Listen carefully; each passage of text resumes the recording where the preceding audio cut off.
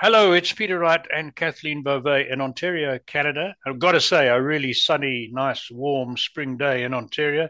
And we have another episode of The Yakking Show. This is the show that brings you actionable tips and ideas to improve your business. First off, let's introduce co host Kathleen. How are you doing today, Kathleen? I'm doing great, Peter. Thank you so much. And hello and welcome, everyone. On this show, we've interviewed so many expert guests and provided so much information to entrepreneurs to help them start their businesses from scratch and also to help scale their business. But today, we get to interview an expert on how to buy a small business and why that may be your best option. Welcome, Amber Christian, who is the owner of Wonderly Software Solutions. Hello, Amber, and welcome to the show. Thank you so much for having me. I'm super excited for our topic today. Well, Amber, tell us, how did all this get started? What made you delve into this particular career path? Mhm. Absolutely. So I'm the owner of Wonderly Software Solutions, and I've done software consulting for a number of years. So think of me as more like one of your independent software type consultants. Mhm. So I had a service business for many years. And then along the way, I got bit by a little bit of the startup bug. And so I actually tried to build some software from scratch. I learned one, how hard it is and how many decisions you have to make. And ultimately, I ended up shutting that down after a series of years. I had still maintained my software consulting business, so I was still doing this as well. But I started to realize that buying a business might be a better answer than building one from scratch. And so this was an idea I came across because I started to think about the decision fatigue that you get into when you start a business. Mhm. You think Absolutely. about I had no idea until I started one completely from scratch. There's a million small decisions down to every color, every little font, every little piece of design, and you're exhausted by the time you've gotten it to the market. And I thought, well, wait a second. What about all these companies where somebody else did all that and they got it to a certain point, but they're done? Kind of like I had been with the startup company. So that spawned this idea of buying a small business. So that's where it came from. Oh, interesting. Okay, interesting, interesting. So, are you advocating then buying a business that the original founder might have got fed up with, tired, or reached a point of stagnation? Or are you suggesting people look for a viable, profitable business that's already a running concern? Totally depends on what they're trying to do with it. Okay. So that's an it depends. And where this has gotten very interesting is so as you step back and you look at your business, you look at, okay, are there certain parts of the business that are starting to grow or they've maybe hit a maturity point and I want to expand into other areas, but maybe I don't have quite the skills or expertise. Buying something complementary might actually allow you to expand your business in a safe way. And Mm-hmm. it could be either something someone else is just like, hey, look, I'm just done, because that happens as Yeah. entrepreneurs. They're like, hey, I've gotten it to a certain stage. I'm not the person to take it to the next stage. Mm. So it'll really depend on where that entrepreneur is that's making that decision as to whether they're looking for a fixer-upper, something that has Mm-hmm. stagnated or needs to be revitalized, or they're looking for something that's hit certain points of traction. So I'd say the first part is you have to really say, okay, where am I at my business and where am I trying to get? And then you start to look at where the acquisition fits in. So that's how I Okay. would start. Oh, Good. interesting. So how long did it take you to start to buy your first business and really what's typical? Mhm. So it took me about 8 months to buy my first business. So I started looking online, I started talking to people, I started researching, and I got into some due diligence calls. I'm like, whoa, don't want that one. Oh, got to the next one. Oh, no. You kiss a lot of frogs, is in the old phrase. You Yeah. talk to a lot of people because what it does is it helps you start to refine your criteria and you start to learn a lot more about what you're really looking for. Because, when you first look at that strategy, you say, okay, this is what I think I want. And then you start to talk to these other business owners or of businesses you want to buy, and you refine your strategy. That process takes a little while for you Mm-hmm. to figure that out. And then, oh, sorry, go ahead. You had a question. I was just going to ask you, what forms part of this due diligence? What exactly are you looking at? Yep. So in the due diligence process, what I started with was just information that was prepared by the seller of the business. So there should be some kind of standards they give you that tell you some of your various business metrics, information about those businesses. But what you'll find is what they give you is all over the board. Mm-hmm. And so you start to go, okay, well, but what about this? But what about this? So in the due diligence process, what you're really doing is you're starting to ask all these questions that say, is this a fit with what I want? Is this a fit with where my goals are? Make sense for me to buy this? And you have to get a few conversations in usually to really start to refine your criteria and your questions Mm-hmm. that you ask. Because the first time you walk into one of these, it's all like, oh yeah, this will be easy. And it's not. And you have to ask so many questions and you have to learn so many things about that. The other reason I'd say it takes you around 8 months is you actually, or at least for me, that it took me 8 months. I had to actually be ready to take over and absorb that work. So my existing business had to be in a place where I was ready to expand and bring in some of this additional work to take some things over and grow the business. So for me, it was that combination of how long it took me to find a fit and then how long or when I could actually take it over and start to grow it. So those two had to coincide. Now, your question is what's normal? 12 to 18 months is actually normal for a lot of people. Mm-hmm. Really? Yeah, yeah, it is. It is. It sounds like a long time, right? Actually, it does. Yep, it does. But if you think about, okay, from day one of I think I might want to buy a business. Okay, well, what am I going to buy? I got to think about that for a little while. What kinds of things are available in the market? If I start to identify it, what's available? If you are going on marketplaces or some other things, there may be things more readily available. But if you're having conversations, you're doing what we call off-market deals where you aren't necessarily having to compete against a lot of other people. Those things take a lot of time and a lot of conversations. Okay, And so so, yeah. clarify though, that 12 to 18 months, is that the searching for the type of business or the actual acquisition of it?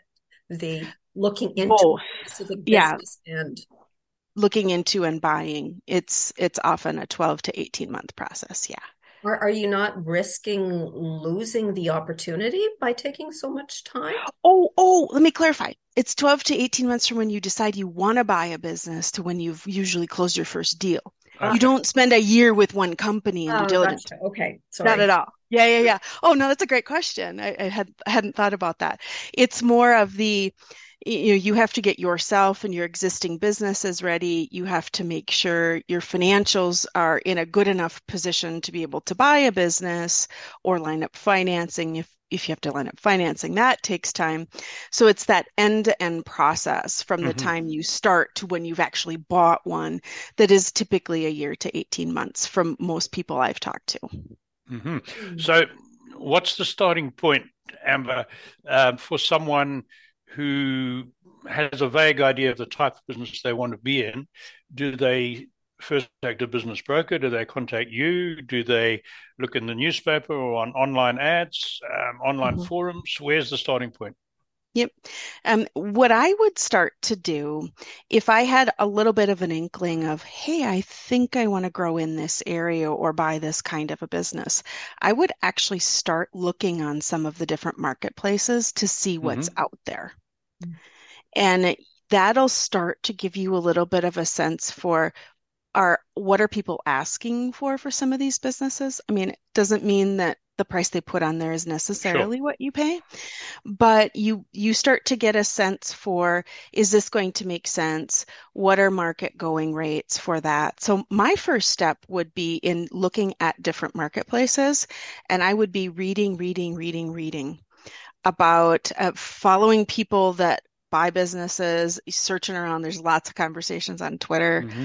about this, surprising number of small business buyers on Twitter. And there's lots of folks you can follow in Mm-hmm. that space. You just put in SMB Twit and all sorts of stuff comes up as well. So I would start listening in on other conversations and researching and reading. And that's actually where I would start because there's a lot you learn just by seeing what other people are all talking about. And it takes you time to absorb that and then apply that to how that fits with your particular business.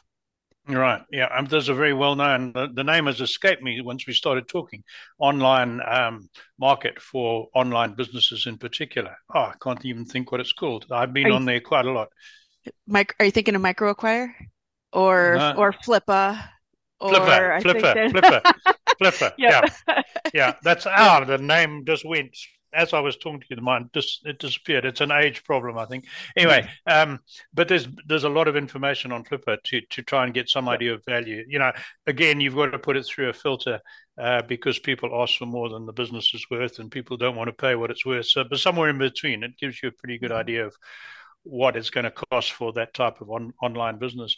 So, while I've got you, before we go back to Kathleen, would you recommend that people try and find a business where there's some synergy with what they're already doing, like you did because you were into software, rather than go something totally different?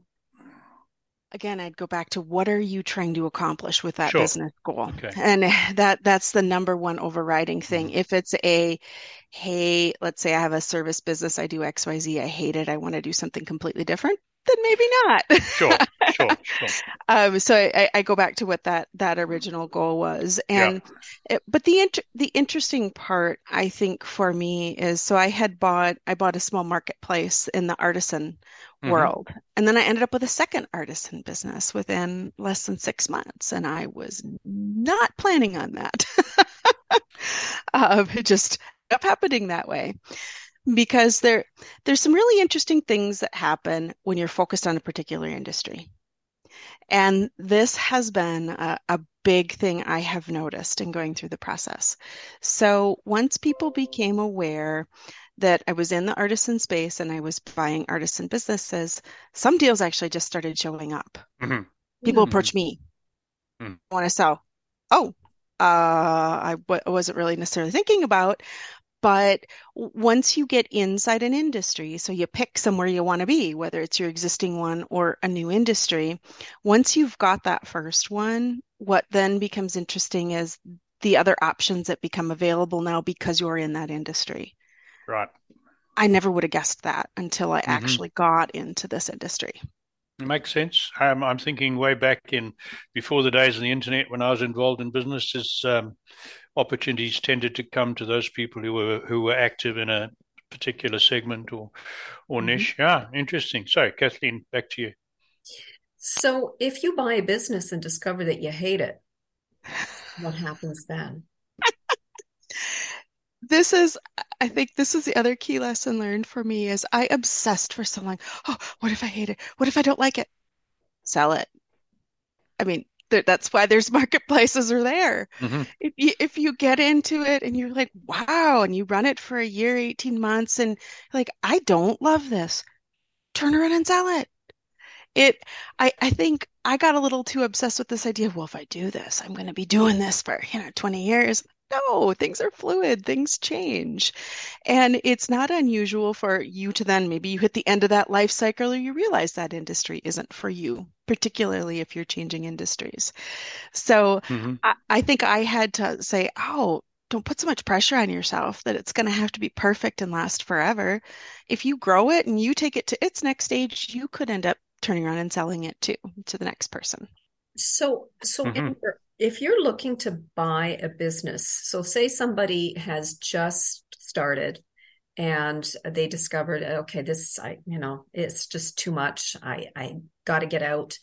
And here you come in and you think, oh, this could be an interesting business. What are you looking at in this business? So maybe they don't have tons of clients at this stage because they're brand new. They were just starting out. They probably have the basics set up, the website and the e-commerce system maybe set up and what have you, the marketing, the basic marketing stuff. With all of that appeal enough for you to say, okay, maybe this is worth buying? Mm-hmm.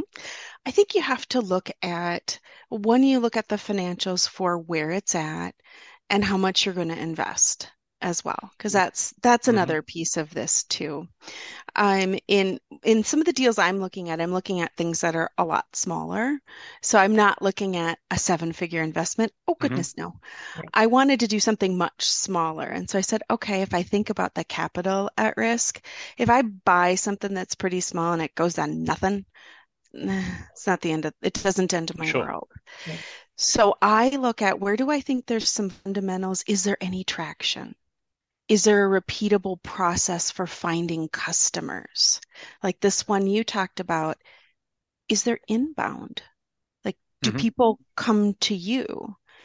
If you've cracked inbound, they've gotten some traction. If people are starting to come to you where you don't have to constantly all sales, all sales, all sales, because that's a tough model. Mm-hmm. So what I looked at is, could I find some of these small businesses that had gotten to enough traction that they were generating inbound interest from prospective customers?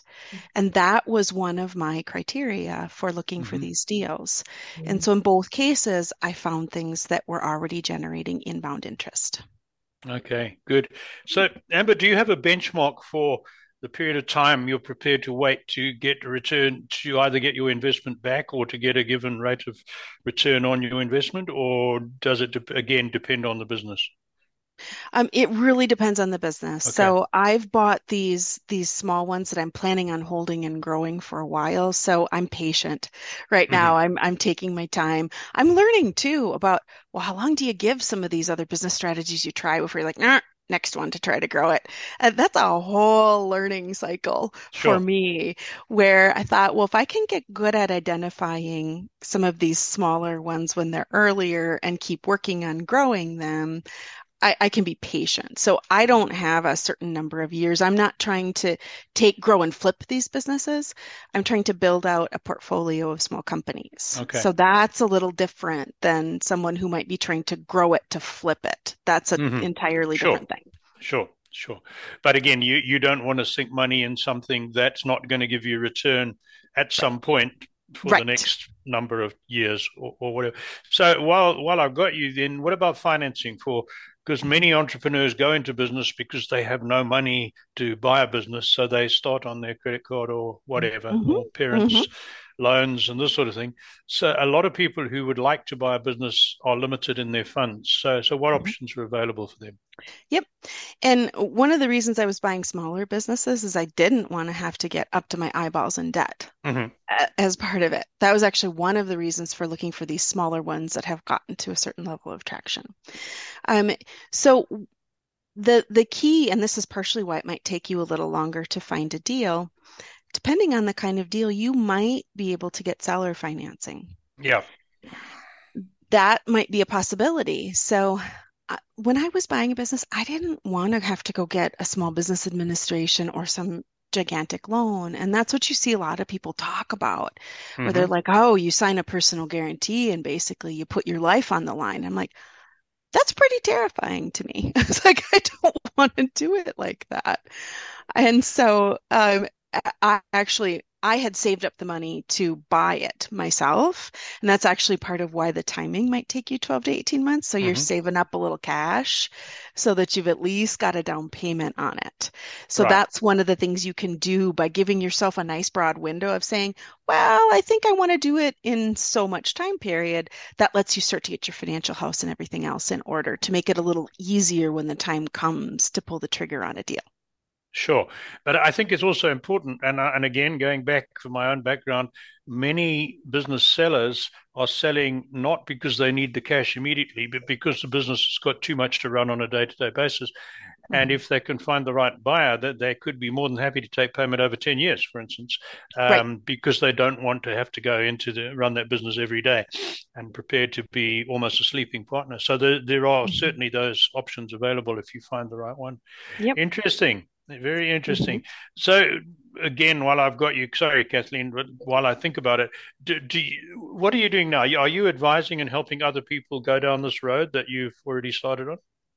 I'd say sort of. I mean, that's why I'm writing this Nano PE. Mm-hmm. And I just set it up as a Patreon site for subscribers that want to Sure. hear about it and learn about it. And that's where people that kind of jump on the bandwagon want to ask me questions. It's usually the Nano PE subscribers on Okay. there because they're also doing that. And so do I do it as a sort of formal consulting? The only thing I've done formally consulting, again, putting my software hat on, is I've actually helped people transition into those acquisitions, figure out the onboarding, because I'm also a project manager by Okay. trade. So I do actually Right. have consulting services that do that too. It's just they're more on a one-off basis. I'm not trying to sell consulting services for that. I just happen to be able to do that kind of thing as well because I've Sure. done it myself and done it for others as well. But if any of our audience are interested down the track in contacting you, you'd be open to talking to them. That's Yes, well, absolutely. that's Absolutely. good. Well, before I ask you my burning question, let's go back to Kathleen. I think Kathleen's got a couple more things she wants to find out. So you have subscribers, and what has surprised you the most along the way in Mhm. doing all of this? I think the variety of different types of deals some of my subscribers are doing, I think is really interesting. When I've had people reach out to me that subscribe, it's all over the place. And when people are looking at things and first kind of getting into this, and I talked about you have to kiss a lot of frogs, Mm. there's a lot of interesting things out there. And when someone will say, someone's saying this and this and this, and I say, well, maybe ask this and this, because something's not right there, and I think it's really interesting because it's all humans involved in that process, right? And so the variety of situations that people run into are really fascinating to me. But the other thing I think that has surprised me the most is, the more you're in something, the more you learn about it. Hmm. Mhm. And to your point, Peter, about people wanting to exit their businesses, there's something that's being talked about. You'll hear it mentioned once in a while. It's called the silver tsunami. Hmm. They talk about baby boomers that want to sell their Yeah. businesses, but there's no one to buy them. Hmm. Right. Yeah, very And much so. Yeah. there's a lot of them. And a lot of people don't realize it as well. And so they think, oh, well, will there be anything I'd want to buy? You might be amazed what's for sale.